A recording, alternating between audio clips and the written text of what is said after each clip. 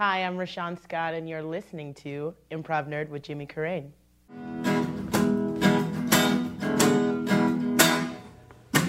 Jimmy Carrane, Jimmy Carrane's a nerd. Jimmy Carrane's an improv nerd. Jimmy Carrane's a nerd. Hey everybody, this is Jimmy Carrane, and you're listening to another episode of Improv Nerd, and we're sponsored by the Idaho Laugh Fest.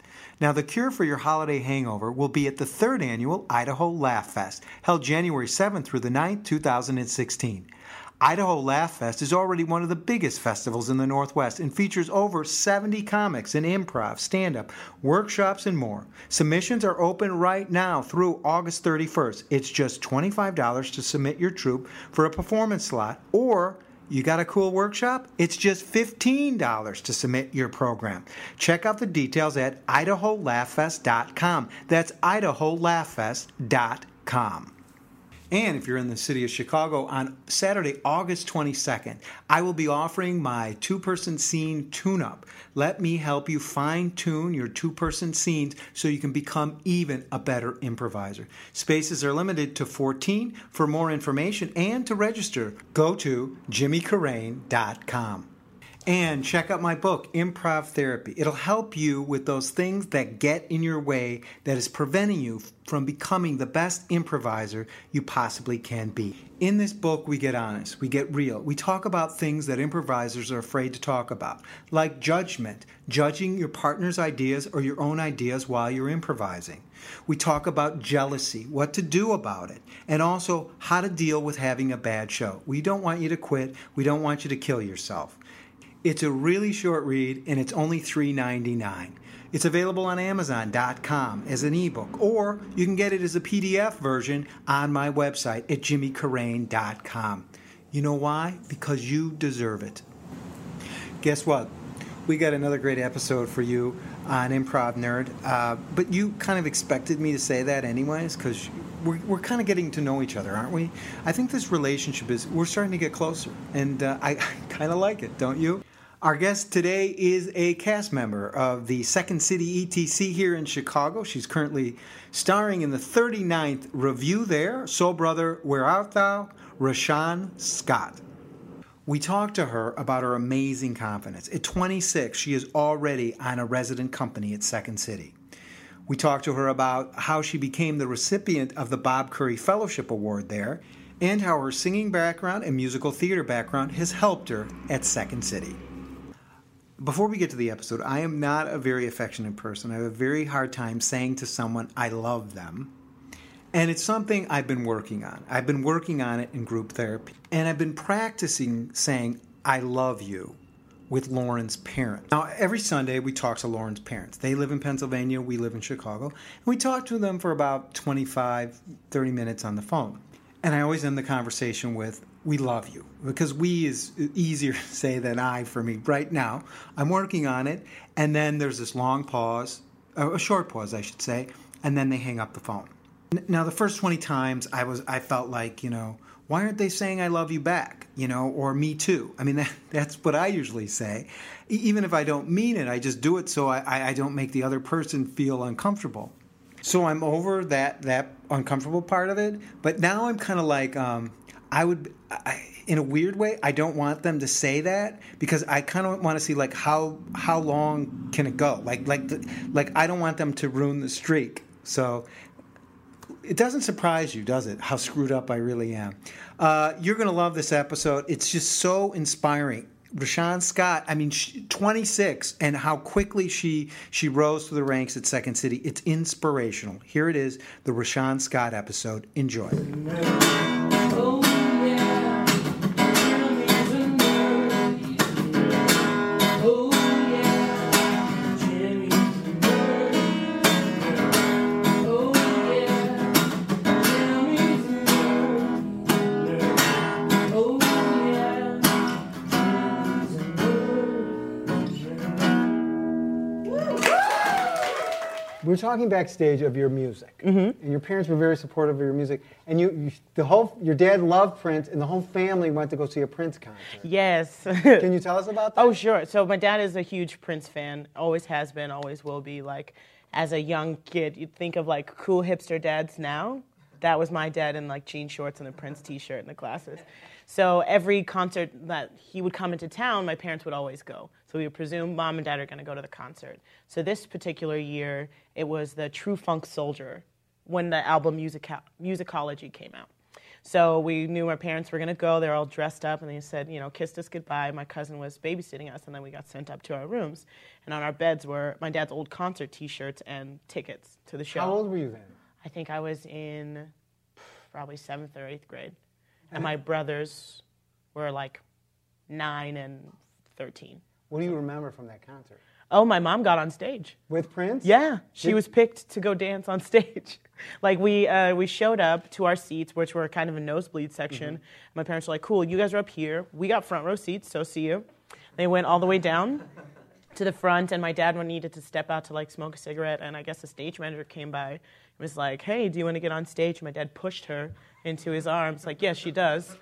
And so we're up in the seats, and we see, like, girls coming on stage to dance with Prince. We're like, oh, that's cool. They seem like dance girls. And we're like, that's our mom. That's mom. That's mom. And we're telling everybody around us. They're like, nah, that's not your mom. No way, no way. And then when they come back, she's like, oh, my God, did you see? That was me. I was on stage with Prince. They're the same height. They were both wearing heels. It was great.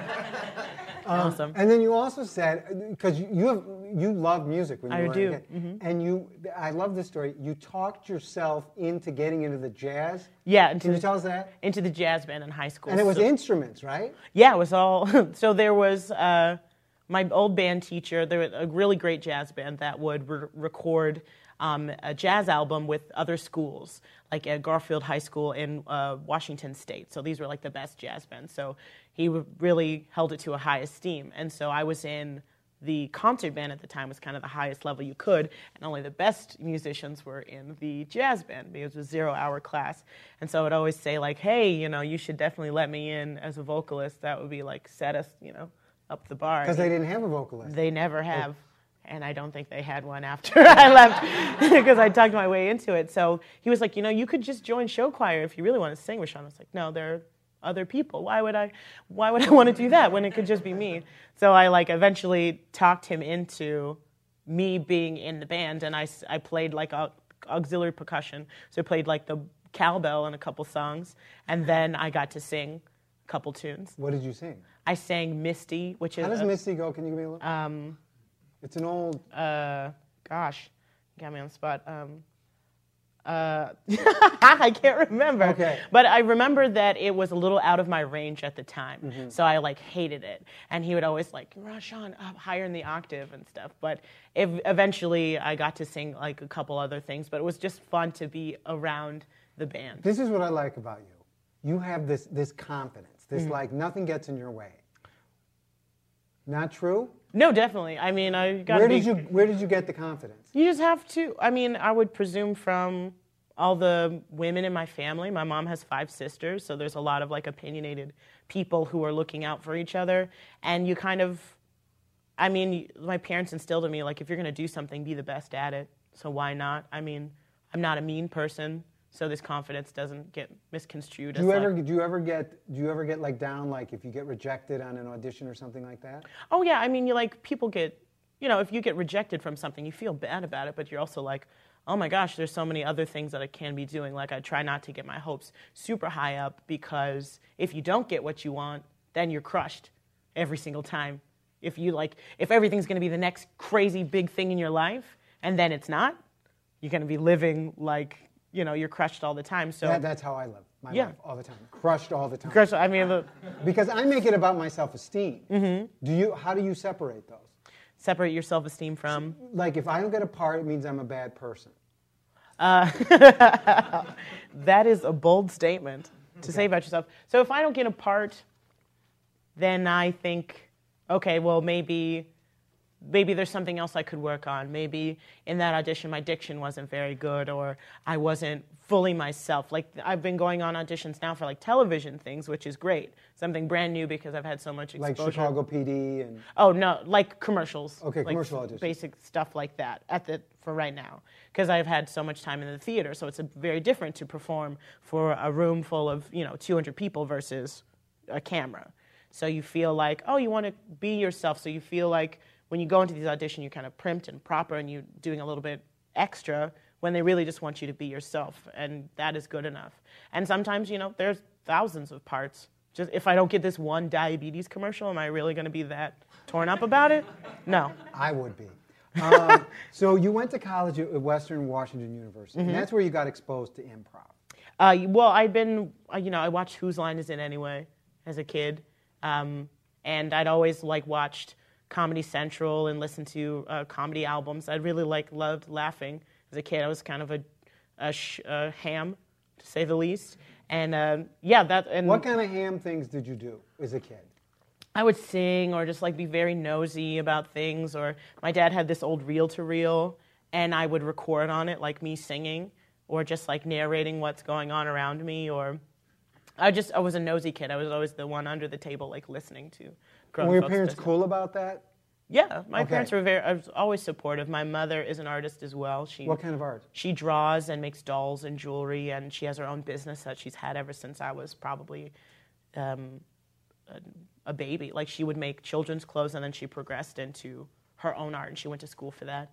And my dad is, I would say he's an artist too. He doesn't fully do all of that, but I mean, he was a musician and very all about words, and will talk your ear off about one little tiny thing in a record. Did you hear the horn section of that? Yeah, I did. No, you didn't. And then he'll rewind it and make sure you listen to it again. But when you were at Western Washington University, you were in this group called the Dead Parrot Society. And you said it was the best time of your life. What did you mean by that? Your face is lighting up. I love the Dead Parrots. I'm just going to say squaw, and then they'll all know what I mean. What was that? What is squaw is just we're birds. So squaw was just be if we're in a crowded place and we're is everybody ready to go? We just say squaw, and people are oh, yeah? What's going on? Okay. We're leaving. But it really was the best time because these people who played were just so happy with being silly. You weren't so worried about looking like you're the cute girl in this improv class, or you got to be the most machismo guy. These guys were doing ranges of things and telling stories and having a really, really good time. And my best friends I met in college in this group who are my friends to this day, who I speak to all the time, and I care about what they're doing. I mean, it's like any other family where you have problems, but then those get worked out. And we got to travel with each other. The first time I ever came to Chicago was with these people. And, I love them. And what happened when you guys came to Chicago? What changed for you? So we were in the college improv tournament, which is run by Chicago Improv Productions through Jonathan Pitts. And that's how I met him and got connected. And at the time, I was the business director of the group. So we were we did the regionals in Seattle at Jet City Improv. And then we won that, and so we came over to Chicago, and we did, workshops, and did the performance, and went to the finals round, and so we won. We were the top improv team in the nation that year. So it's holy shit, we did it. And you wouldn't think, and the title hadn't gone to anyone outside of the state of Illinois in 4 years. So it felt very good to snatch it back to the Northwest because we're better than everyone. And it was just, I had never seen so many improvisers because the only improv around at the time was at the school or the Upfront Theater, which is Ryan Stiles' theater in Bellingham, Washington, which I played on their ensemble stage for a little while too. So that was really the only thing I had, and this was the place to be, it's kind of hollow ground. And you just met so many like-minded people who really wanted to do this. And you could think oh, I could definitely make a career out of this. This is a good skill to have. And so you go back to Seattle, and what happens then? The next year, I do this thing called the British Arts Tour, and I go to New York, London, and Japan. So I was kind of busy doing that. And then I graduated. Then I moved back to Seattle to kind of fill out the resume. I was working at Old Navy. That was great.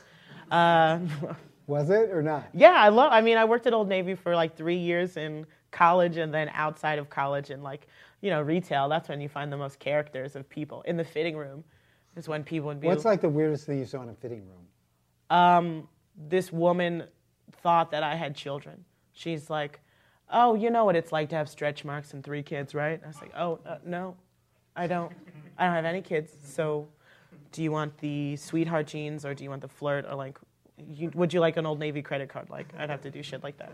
So it was just weird. And kids who steal, that's like the dumbest shit ever because there's so many ways for us to catch you. Like, I'm watching you. Don't steal. Like, what's the dumbest thing people did to try to steal? I'm fascinated with shoplifting. Like people who the layers of clothes. Like you're not gonna. I saw you walk in with a tank top and you had a collared shirt, like and a long sleeve shirt underneath. Like I know. So they basically go in the changing room and then just layer on there. Mm-hmm. Or just like have a big purse, or like a lady in a stroller. As people steal baby clothes. That's the most that gets stolen. Baby clothes? Mm-hmm. Baby Like clothes is the most thing that gets stolen? Moms in strollers, they can just boop. Are you gonna accuse and a what mother? do you do when you? No, you're not. No, you're not. So were you trained to go up to them? I'm not chasing after anybody. Okay. No, not at all. So you would see people in the store and they'd steal stuff and you'd just be like, No. there's nothing I could do. Not all the time. You can tell a manager and they can handle it, but I'm not going to chase after someone for some corduroys. It's not worth it. No, not at all. It's not worth it. Minimum wage, no health care. No. No thanks. All right, so you go back to, you're working at Old Navy. Uh-huh. And then I'm doing Hairspray in The musical. Yeah, in northern Seattle. Commuting back and forth. And then I'm doing that for a while, and I was going to do another show, The Color Purple, which I love. That was one of my favorite musicals, favorite movies, and the book is amazing. And I turned down the role because I was like, I need a job. I need some money. And because I had gotten a call from Jonathan Pitts, who's like, hey, when are you going to move to Chicago? I was like, I don't have any money, so I don't know when. And he's like, you really should. And so I set a plan for myself. I was like, okay, in 6 months, I'm going to get out of here. And that summer, I was just working a lot, worked for this nonprofit, and then I worked at Macy's, and I was just trying to make a move to earn as much money as possible. And then I got asked to do Avenue Q because I had done some auditions at the Fifth Avenue Theater in Seattle, which is kind of where a lot of Broadway shows can come out, like Hairspray originated there. And so I did Avenue Q, and I was Gary Coleman, which was like the role of a lifetime. And so that kept me there for a little while into January, and then I moved to Chicago with 4 duffel bags and a dream. And I moved in with some parrots, former college improv friends. Dead parrots. We call each other parrots. Okay, I didn't know. And then, so you come here, you intern at I.O., Mm-hmm. you take some classes at MCL, and you couldn't afford to take more classes. So Yeah, at the time, I was living in Wrigleyville in a lovely 5-person home. With other improvisers? With my parents, my former guys from college. It was me and 5 dudes, so... What was that like? Stinky. Okay. But we would lots of bits and just living on the dream. Like one of my roommates was going to DePaul. The others were taking improv classes as well. They were like ahead of me in the program of I.O. And I was still I had just finished the internship at the time. And then I knew I wanted to take the next level of classes. I was like, I want to see what Second City has to offer. And I had just auditioned for the musical conservatory class, and I got that. But then it was too expensive. I didn't know that it was going to cost so much at the time. And at this point, you're living like paycheck to I mean, you're barely covering your rent kind of stuff? No, I am able to pay rent, but, there's things that you got to take care of before you do all the stuff. Like, you have bills and responsibilities, and I don't want to just completely ignore those, to sacrifice that all for the art. But, I wanted to make sure I had, in case shit happens, money. So I was working at Tweet, the restaurant at the time, and that was only a couple days a week, and then just picking up odds and ends where I could. So I go into Deanna's office at Second City. And she heads up at Second City, the diversity program. Wonderful lady. And Jonathan Pitts had introduced me to her months before to say, this is a person you need to be connected to. So I went into her office and filled out the form for an internship, just to intern so I could take the classes, because I presumed that's how I.O. did it, that's how Second City would do it. And I knew the Bob Curry Fellowship was floating in the air. It was past the sign-up date, and because I didn't have proper headshots, resume, and I was like, I don't want to go in there looking like I don't have a level of professionalism. So I go into her office, and she's like, oh, the internship thing, it's like a little bit different here, but why aren't you signed up for Bob Curry? Like, she was looking at my resume and all the things that I'd done, shows in college and like leadership sort of things. And she's like, you would be good for this. You can be on the wait list. I mean, if someone drops out, then totally jump in. But if they don't, maybe next year. I was like, okay. So I went home. She emails me. She's like, someone dropped out. You're in next week. Be ready. Went in there.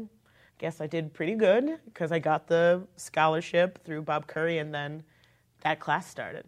And that Did you have to audition for it? Mm-hmm. You had to come in with either a comedic monologue or some people doing like kind of their stand-up bits, and then we did some improv back and forth, and then there was a callback. And this is like an 8-week master class, and it's really geared toward diversity at Second City, right? Yeah, finding these actors of color who teaching them everything they need to know about being a Second City actor, kind of the full spectrum of things. And they got a lot of different people. They were like more actor types, more improviser types, and then like me, I'm a little somewhere in between because I've done a lot of stage work and I've had a lot of improv experience. But before you even finish the program, they ask you to understudy for Tawny Newsome, who's on the main stage. At the time, yeah. And you've never you didn't go through the conservative program. How did that feel when they asked you to do that? It felt surreal because I didn't know how everything was functioning. I was a little like ahead of the game in a way. And I wasn't sure who I could tell. I was like, is this common knowledge? I just didn't want to like overstep my bounds in the room. And when they gave me the big book of like Tawny's T's and B's, tops and bottoms, I was like, crap, I hope I don't have to go in because you see the show and she's doing amazing stuff and the transitions are super quick and beautiful and there's lifts and dancing and Mike Kaczynski's like picking her up and spinning her around and she's talking about she's breaking down what people are eating, like by the ingredients and what these ingredients do to your body. And I was like, I don't know if I can figure that out. So, you study the tape, study the script, and I would go sit on the bench and watch the show, constantly dreading the day that I'd have to go in for her. And I'd never had to, but I feel like if I had to, I would have gotten it together and done that. And then, flash forward to Bob Curry to Showcase, and that was super fun. I got to work with some really, really great people, like Peter Kim is someone I got to really know, and he's become a great friend of mine through Bob Curry. And so then what happens when Bob Curry's done? Bob Curry's over, and they tell us that there's an up show that is going to be cast. Which is another theater at Second City. That is going to be having a new show, and we get kind of first dibs to sign up for the audition. And it was called Deep Cuts. It was directed by Anthony LeBlanc. And Peter Kim was also in it, and Kelsey Kenny, and Benta, and Dwayne Perkins were all in it. We're in the show together. So that was great. It was fun to learn these archive pieces and put up a show that was a little bit edgier because it's stuff that they couldn't do for a long time because it was from the early 90s when there were a lot more, brown people on the Second City roster. So they couldn't do that because the material doesn't work. So that was really fun to do those pieces, very physical stuff that we had to do. And that was really fun. And then I didn't even get to finish out that show because they pulled me out to start doing The Art of Falling. Which was the show that they did with Hubbard Street Dance, which was dance and Second City style stuff all together. And Chris Redd, who we've had on this podcast before, I love Chris. He's rehearsing your part and improvising your part 2 weeks before you come into the show. Right. What was that process like? It was a little surreal because I was like, sure, I'll totally do this project. What is it? Where is it? Huh? They were like, oh, it's at the Harris Theater. I was like, where's that? I had no idea. I thought I was going to be on the main stage at Second City. Like, no, there's going to be 30 dancers, and it's this huge thing. We don't even know what it's going to be. So you come in, and Tim Mason tells me this story after the fact that he was in the show, and I loved him. He was like, hey, Billy Bungroff, who directed it, it's like, you're bringing in this girl named Rashawn. Who is she? Is she gonna come in? Like, how does she know what we're gonna be doing? And like, she's probably gonna like mess everything up. You probably didn't say that, but then I come in and I look at the script. I'm like, okay, so how old is this woman? Where did she come from? Was she dealing with these things? Like broke it down like it was a character description. I'm like, yeah, I'm an actor. Like, I can analyze text. What's up? What are we doing? So he felt like that was good. Like, oh, she's ready to make it happen. And I really liked it because they took, my ideas into consideration. We tried lots of new things. It's very physical stuff. Like, there's a song that I got to sing that was written by Jessica Joy and Jesse Case. That was a beautiful questions song, beautiful song. And there's like two dancers in black silhouette behind me who look kind of like demons as I'm singing this song about the world ending. And like in a spotlight in this beautiful headdress, and just felt like totally surreal. Like all my Broadway dreams had come true. And like this. Is that one of your dreams to do Broadway? Oh yeah, I have every intention of like EGOTing. Okay. For sure. What's EGOTing? Emmy, Grammy, Oscar, Tony. Okay. So, I mean, slowly but surely. Okay. I'll get it all. But for a time, when you're in high school theater, you think like, oh, I'm definitely going to be on Broadway, doing Pippin and Snoopy. Definitely the next thing for me is Broadway. So that's like still, in the making, who knows. But that show was just amazing. It was only 4 nights, and we didn't know what it was going to be, and people really liked it and was well received, and then it was over. And then I was understudy for the touring company. And then Allison Riley calls you into her office on New Year's Eve. On New Year's Eve, and it's like, and Anthony LeBlanc is in the room as well, and she says, "Oh." What do you think when she's calling you in? Well, that's the Twitter of it all. Like, right. Everyone's like, who's going to get on the stage? What's going to be the next big thing? Who do you think it's going to be? And I'm like, I don't know. I'm not a producer, and they don't say, hey, Rashawn, what do you think? Would you want to do this? But at this point, you got to be thinking, I'd just be happy to get in a touring company, right? Oh yeah, I totally thought that I was going to be I was like, the natural next step would be to be in the touring company, because that's what I had been understudying for. And then Allison pulls me into her office and tells me Anthony's going to be the next director. And I'm like, yay, that's good for him. But what about me? Like, what? And they say, we want to invite you to be in the cast. And I like kind of lost it and started crying. I was like, really, me? Oh my gosh. So when you said really me, was there a part of you that didn't think you were... What was the really me part for you? The really me, I think it's because it all happened so fast. Right. And everyone's path is different, and you think like maybe the way that I'm going is good for me, but it's not good for everyone else. But maybe this path is fine. But you think about all the things that you kind of done wrong in the past. Like, should I have just gone ahead and paid the money to do the conservatory thing, and that would have taken me away from meeting Deanna and on that path? Or, I mean, there's so many talented people around. Like, what about me is special?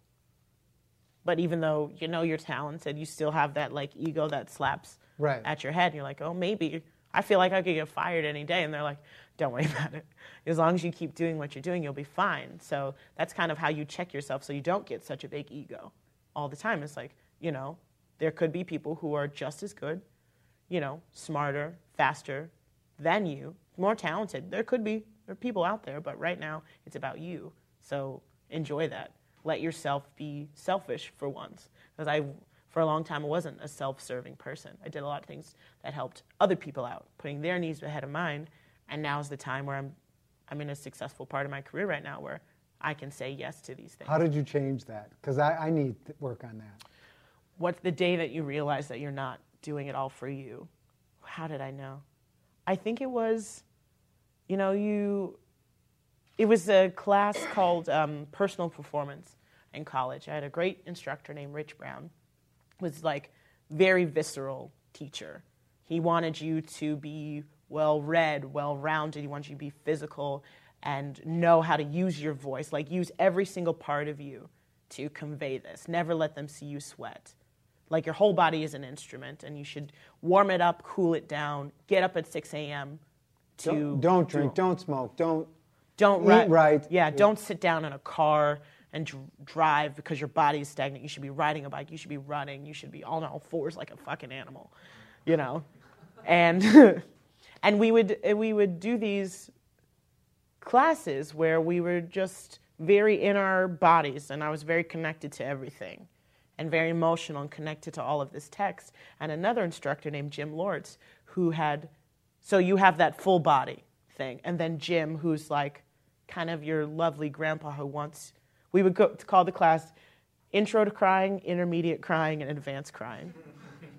And I was in Advanced Crying, and you kind of, in these 15-minute pieces, you would figure out what is the thing that is knocking against your brain, that's stopping you from being the person that you are.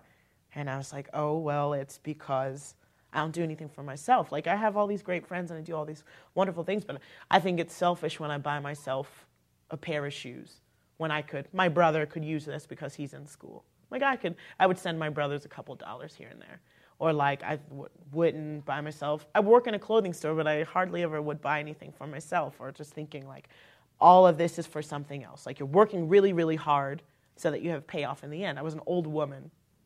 Someone in class said, Rashawn, you're 40 years old. You've been 40 years old since you've been 12.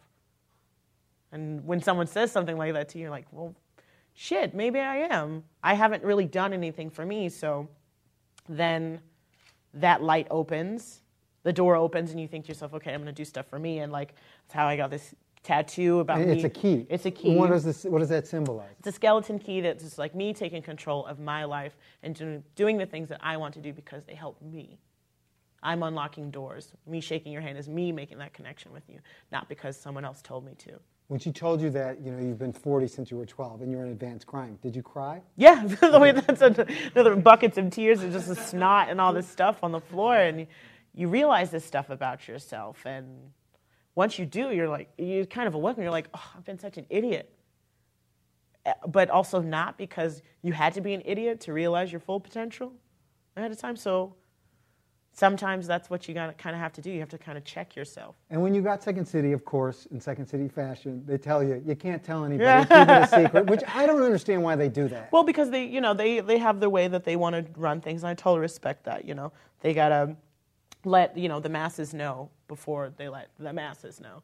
So I totally respect that. And like right afterwards, I was going to do a gig at, I think we were at the Space in Evanston. No, City Winery. A music venue here. A music venue, yes. I was playing with Dead River Revival, which is kind of a group that Billy Bungaroff and Julie Nichols are all in, and it was very fun. It wasn't people from Dead Parrots, was it? No, this was just purely music. Okay, that's the rumor I just heard. The band. Was Dead Parrots, but go No, on. no. Okay. And Chris Redd was doing stand-up there, and who's basically my comedy brother. Love him so much. So you can't tell anybody, but you go and you do this show. I told Julie Nichols. Okay. I was like, it's between us. I was like, oh, well, yeah. Not really. Come on, we're recording. Right, yeah, okay. And it's long since happened, and I was like, oh my God, Julie, guess what? Oh my God, I got this thing, and I can't tell anybody, but I told you. Where do I put my bag down? When is sound check? Like, it was like totally focused on so many different things, and like that show was so great because the music that they play is so awesome. It's like rock, soul, funk, and I could really like express how I was feeling through the music. And I love to put on a musical show. That's so fun.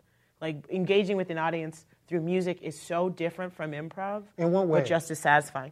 It's like, when you go see an improv show, you know that you're kind of like letting it all go. You're suspending disbelief so that these people can create the story in front of you. And music tells a story in such a more textured way, because like a sound can make you remember how you felt. Can you get more emotional in music? Yeah, I think so. For me, just because it was in those acting classes that I took, I would always try to incorporate music into my pieces that I presented. Like I did a piece that was like inspired by a Prince song, The Seven. You know that one? Mm-mm. All seven and we watch them fall. They stand in the way of love and we will smoke them all. With an intellect and a savoir-faire, no one in the whole universe will ever compare. So it's like these 7 pillars of your life that you're like trying to knock down because you've built these things up. So that was more of a visual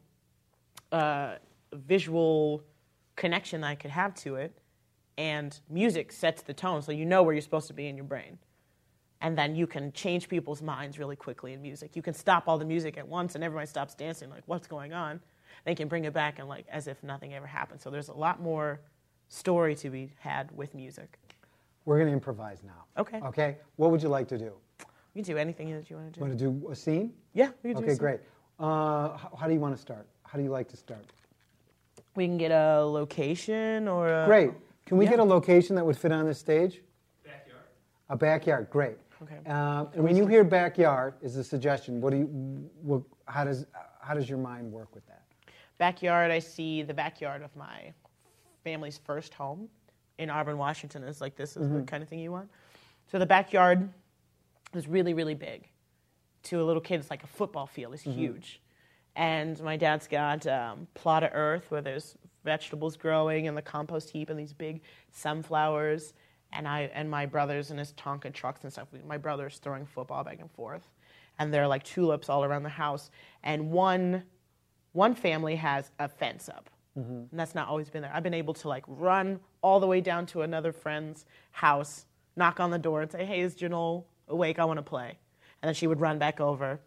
And so that memory comes to your mind. Immediately. And then how will you use that in the scene? I would...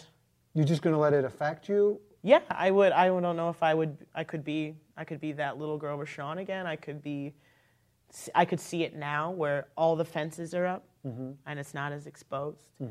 I drove past that old family home and I know that they've like kind of ruined that house, which is a shame because it was a pretty blue house with pretty flowers, and I would sit outside and read or ride my bike in the cul-de-sac and stuff.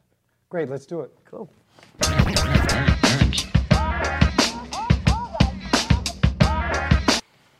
Ooh, oh my gosh. You know, they just leave stuff out Yeah, I know. for everyone to pick up, you know? It's a shame. It is. It really is, isn't it? Should you really be smoking around all these kids? But I'm taking a break. A break from what? Break from the birthday party. You can't take a break from a birthday I party. can too. I said I'll be back in 5 minutes. You can't do that. What do you mean? I paid you $15 to entertain the kids.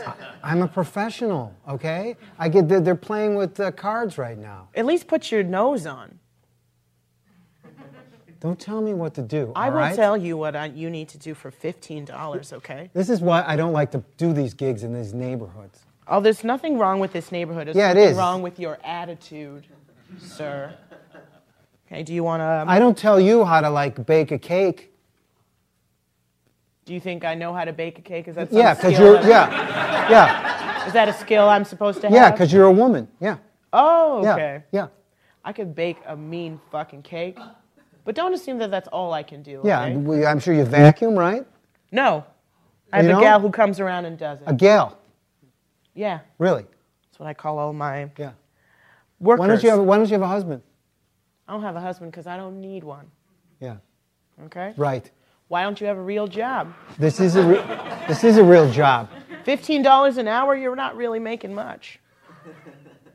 But that's okay, you know, because I'm a good hostess. Do you want a Fresca? No, I don't want a Fresco. Okay, you should I don't want to really- get my makeup all smeared. I got straws. No, I'm fine. Come on. No. It's a crazy straw. No. It's fun. No, I'm it's fine. fun. Just leave it there. I'll have it later. Okay, okay. See, you'll come around. See, No, it's you're like- pretty. I would imagine that you'd have a lot of guys after you. Oh, yeah. Well, kind of focusing on baking a lot, so I don't really have time to get out. Takes a lot of effort to go get flour and eggs and that sort of thing. But I'm okay, you know. I do all right by myself. What do you do for a living? I do for a living. Yeah. I drive a school bus. Oh, really? I like being around kids. They're fun. I let them listen to the radio when we're driving. I like to slam on the brakes so they know to wear their seatbelts. It's fun. It's real fun. I used to drive a cab. Oh, Yeah. okay. And then I got a DUI, and then I decided, you know. See, that's a family motto. Always get home. That's your fault, man. You should learn how to be in control of your liquor so you can get home. Yeah, that Fresca looks good. You have vodka? Of course I have vodka. It's a kid's party. Great, give me a little vodka. This second act with the kids, I'm gonna blow them away, but I need to loosen up, you know? Yeah. It's okay. Here, just put it in there, yeah. That's nice. That's real nice. You know, with the kids, you know, it's really fun. I thought about being a kids performer for a bit, but I thought, you know, I had bigger dreams than that. I want to be an adult kid performer, like for high school kids. But they're like real mean. Yeah, I did a high school once. They are really mean. They'll call you names, you know? Yeah. And they'll throw stuff at you. It's not good. I don't think I was that bad of a kid in high school. Not like these kids now. No, these kids today. The mean, foul language, it's terrible. They just have access to too many things. Yeah, That's a problem. yeah, drugs. Yeah. They have good stuff, though. Yeah, really good stuff. Real good stuff. But you know what? Did you get high? No, dude. There's kids around. So what? So what? I gotta look, loosen up. You know what I'm saying? You smoke around kids, they're going to get a crazy, lazy eye. They don't know I'm in makeup. They don't care. They can see. No, I'm talking about them. Contact how to fuck up a kid. Okay? My parents did it and didn't fuck me up. You're a clown. You're a clown. Okay? So, I mean, I want a little bit more for my kids. I mean, what you're doing is great for you, but my kids are going to be, something. Do you want white meat or dark meat? Dark meat. Okay. I'll be on here for a couple more minutes. Yeah, I want my kids to have more, man. You are the bare minimum, and what you're doing is great. You're awesome. Thanks. You're cool. Thank you. You're cool. Man, I think I want to get out of this bus driving game, though. Yeah, maybe get a husband. I'd rather drive a bus. Why? You got two beautiful kids in there. Yeah, and they can get in the bus, and we can go do whatever we want. Yeah, see, that's the problem with women. They're so today. They think they want a better life. If you just got married, it'd be a better life. How so? You'd have a guy who would provide for you. You wouldn't have to drive a bus. Maybe I like driving a bus. Maybe I like being in control of something, okay? Like these kids, I tell them what to do. They love me unconditionally. They're like puppies. I love it. You really think they love you? I do. I really do. Well, I never loved my parents never loved me. Man. And when I go out there, that's the message I want to tell these kids in the second act. I'm going to have to disagree. I feel like you should focus on you. Maybe wipe away the makeup. Figure out what's going on underneath here, okay? Because you're just kind of sad. And that makes me kind of sad. It's kind of bringing down the mood of the party, That's okay. So, mate, why don't I'm you have a sad wife? clown. Real Got divorced. How come? She said it was the drinking. Was it the drinking? Yeah. And the gambling. And the gambling.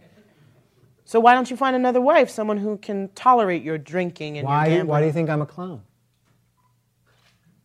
You think you thought you were going to come here and like woo me with your clown ways? I'm doing it right now, aren't I?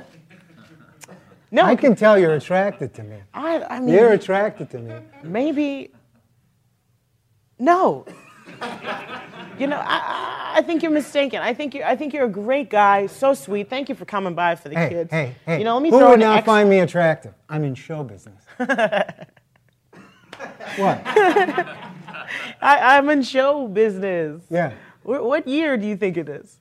Like vaudevillian? 2015. Okay, but Yeah. I mean, like, who says, there's a future in it? Yeah. Get with me. Yeah. That's like very presumptuous of you. Oh, really? Yeah. Yeah. But I know when someone's flirting with me. You don't. Yeah. You really don't. I know a lot of great gals down at the Why PTA. did you make me a burger and have me come out here? Because I'm paying you $15 an hour, so the very least I could do is feed you. Yeah, well, It's some just- people take that as coming on to them. At a children's. Yes, at a children's birthday party. party. Why do you think I do this clowning thing? Okay, I well- get to go into people's houses, right? Okay. I get to meet women. This is a safe way to meet women. It's better than OkCupid. It's better than any of that online stuff. Yes. There's a lot of potential to be raped on one of those things. But I don't know why you have to bring up rape. Just throw it in the garbage. I'm a clown. No. I'm just. That's a word I should be able to say without you getting up in arms. No, I'm just saying. letting you know. I've had other people that have accused me of that, and I don't. You know what I'm saying? Okay, I'm sensitive about that. I'm sorry. I said one of your trigger words. It's okay. Henry the clown. Okay, Henry, you're doing a great job here. You really are. And I just want to say those charges, they dropped them. Nothing was ever brought up. I know. I looked. And that was you like up. 14 years ago. Okay. Okay. I mean, when you did my background check, did anything come up? No. Okay. Not even my credit card debt. No. Okay. Cool. We all got debt. That's nothing. Well, great. Okay. See, we got a lot in common. You've got that, I've got that. But I don't want to be with you. I'm going to put that out there. I just want to be very clear that I'm not interested in pursuing a relationship with you, Henry the Clown. I feel like there is a line that I'm going to draw. Boom, right there. Okay. You stay over there as the employee of the evening, and I'll stay over here as the proprietor of the party. Think of it like Great Expectations. You're Pip. I'm just going to give you money. You do what I say, and you leave, okay? Have you read that book? No. Okay, let's think about it. All right, let's say like it's Aladdin. Okay. And you're Abu, the monkey. Mm-hmm.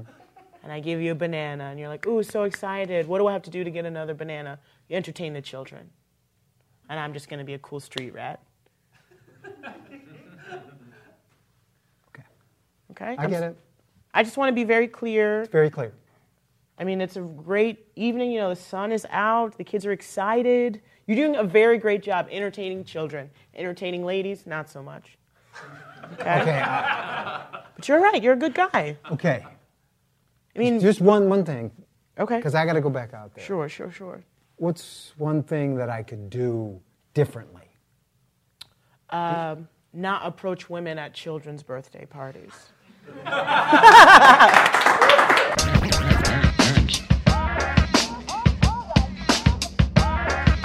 Very fun.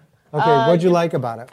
I like that you get right into the hurty stuff. The hurty stuff, like? Like, oh yeah, my life is shit. Right. And I want to talk to you about this. I want to reach out to this other human, disregarding the circumstances. Like, we could just get hung up on the fact that we're at a barbecue, we're doing this and this, but you wanted to talk about, like, why don't you have a husband? Right. Why don't you find me attractive? What is it about me? Like, these are the things that happened. Like, if we were at a bar, that same sort of conversation would happen. Is there anything you would have done differently in the scene? In the scene, I think I would have had a goal, a little bit more. But we were just kind of playing in between. I was vibing I was off thinking of the you. same thing. I was like, you know what? I need to have a want. Because we were very clever, and I thought it was very fun. And then I'm like, I need to have a want. And I always seem to go for the want as like, okay, I'm gonna see if I'm gonna pick her up. You know, that always seems to be the easy want to play. Is that in life and in improv? Well, I'm Yours? married, so, but mostly probably in both actually. Even though I'm married, I think I still have to go. I'm still after it. Yeah. Yeah. Okay. Yeah, but. Yeah, so I fall back on that want because it's like I'm like, okay, what is it? Who are we to each other? And let's. It's fun to play a want, you know. Anything else? Yeah, I thought I could have been harder on you in terms of my point of view, but I was like, I don't want to be. I don't. And this is. I want your opinion on this. I was thinking I could be harder in terms of like be more chauvinistic. If that's what like your character was coming from, because you had said, you know, don't you want a husband, someone who can provide for you, and then you put that into like, oh, you're hitting on me. This is a relationship that can work, but the type of man that was set up was not the man I was presented with. You know, like it would have been different if it's like, you know, Rico Suave, like sexy party clown. Right. Is maybe someone I would have like. Been into. Yes. I don't know if you were if I was just like, oh man, those kids were having the best time. Let's go and have a romp in the coat room. Like that would that could have been a thing. But I mean, we put up these walls. Like you presumed I didn't have a husband. Right. So maybe I did. Maybe he was in the other room. Maybe you were dressed up as that. Maybe you were the husband. But that's just how it went. But I mean, I like to. It was nice to be to be moving as well. Like sometimes you can get stuck in like the talking heads thing, which is not as entertaining because you have to also know that you're putting on a show for people. Even if you pay $3 to see it in a bar, you want people to see a show like a beginning, middle, and end. It's a little play that you're putting on, even if it's just like a micro, like a small second of it. Let's play. So let's take some questions from the audience. Sure. Okay. Yeah, right here.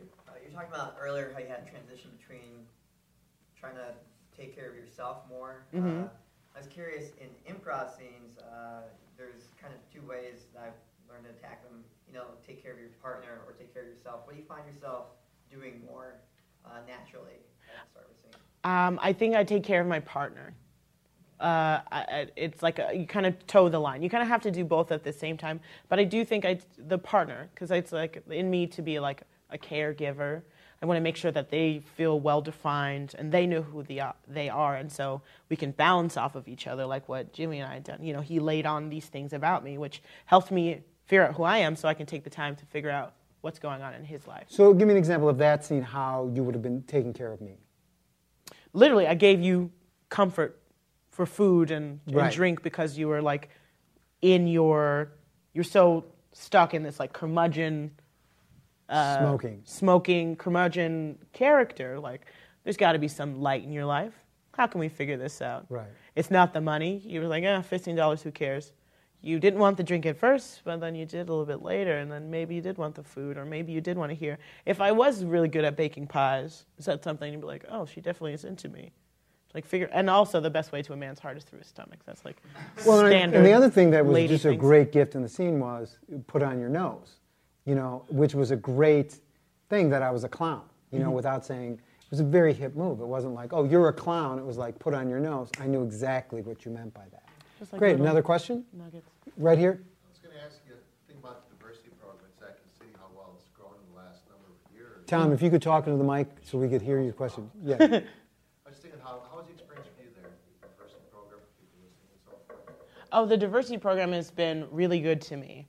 Like the Bob Curry, my year, there were 16 of us, just ranging of talent and shades and ethnic backgrounds, and it's been really good to know that these people are being counted as well. And it's not just because they are people of color, it's because we are educated, talented artists.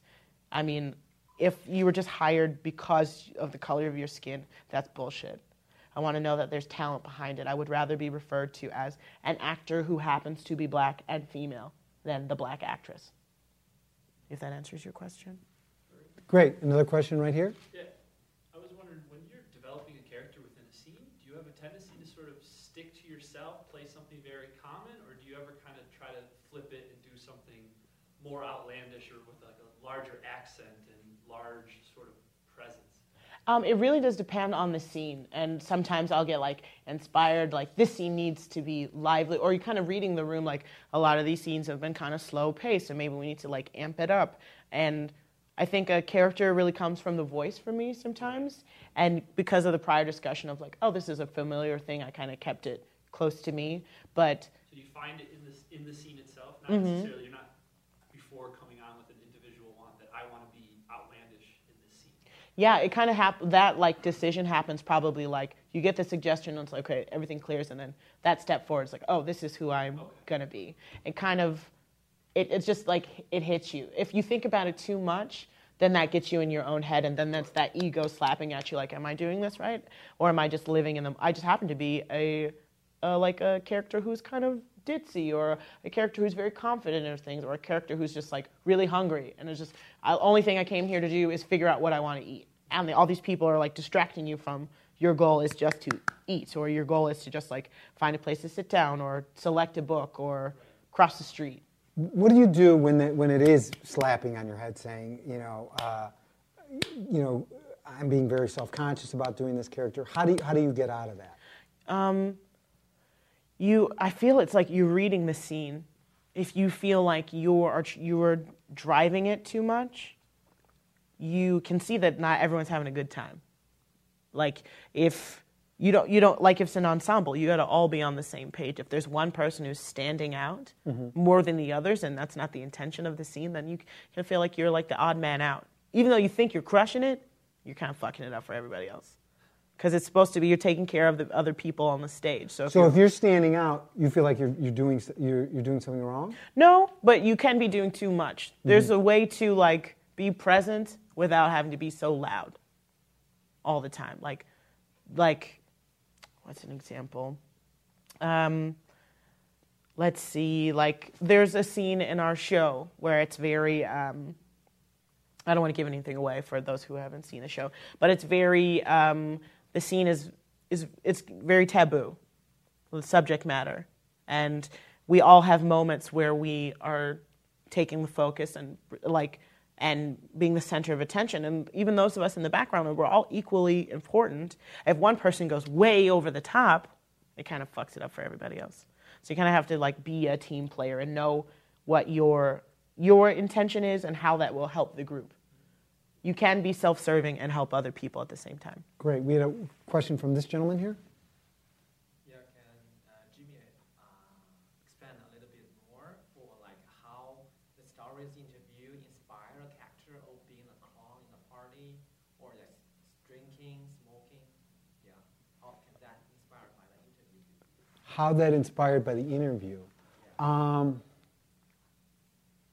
Do you know how it inspired you at all? How the clown, that character? How the clown inspired in you? Yeah, what collections?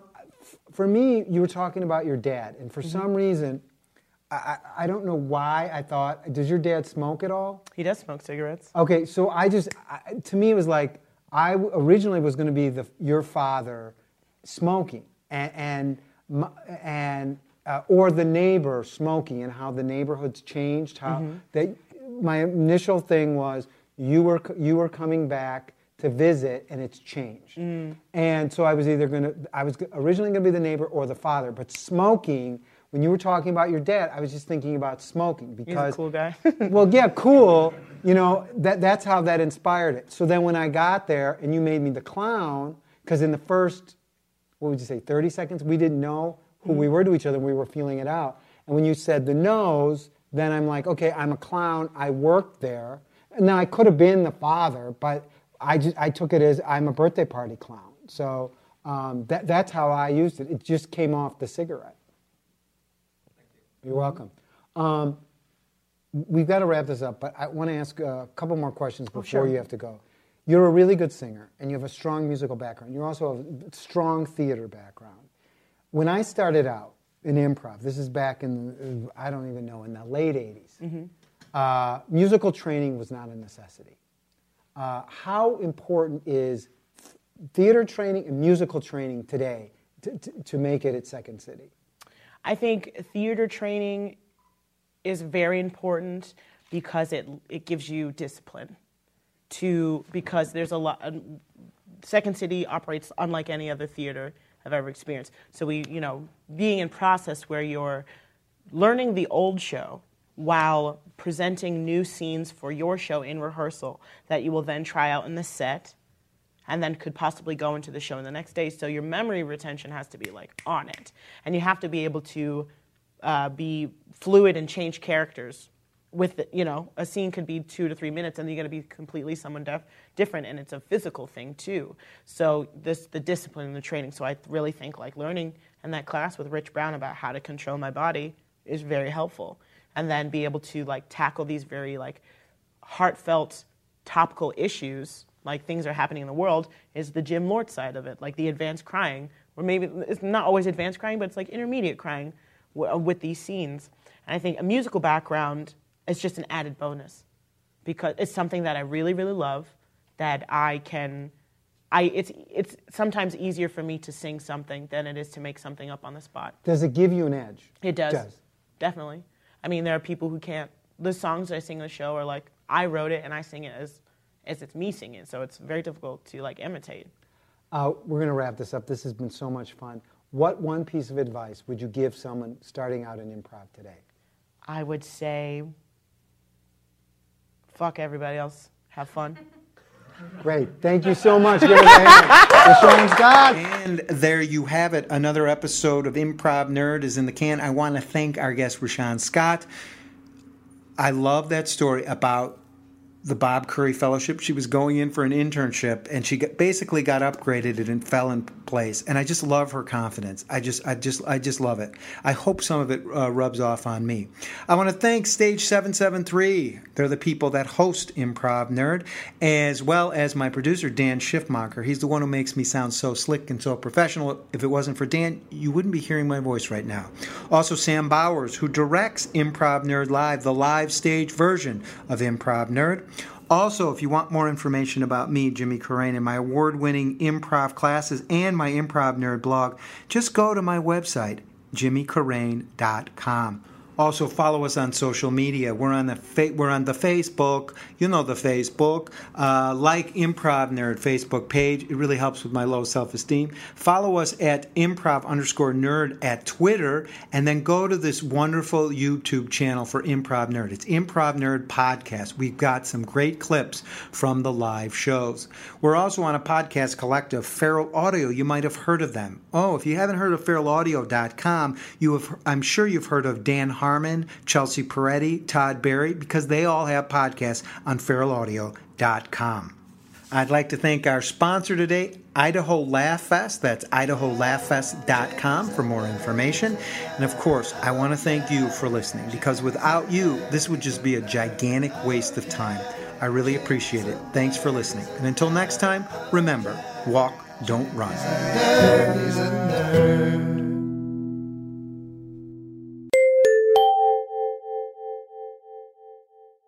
Let's say Seinfeld was on an island and he was blowing Boris Karloff. What would that be like? It might go something like this. Oh, Mr. Karloff, I loved you in Frankenstein, and I love giving you a blowjob. Why, Mr. Seinfeld, I love having you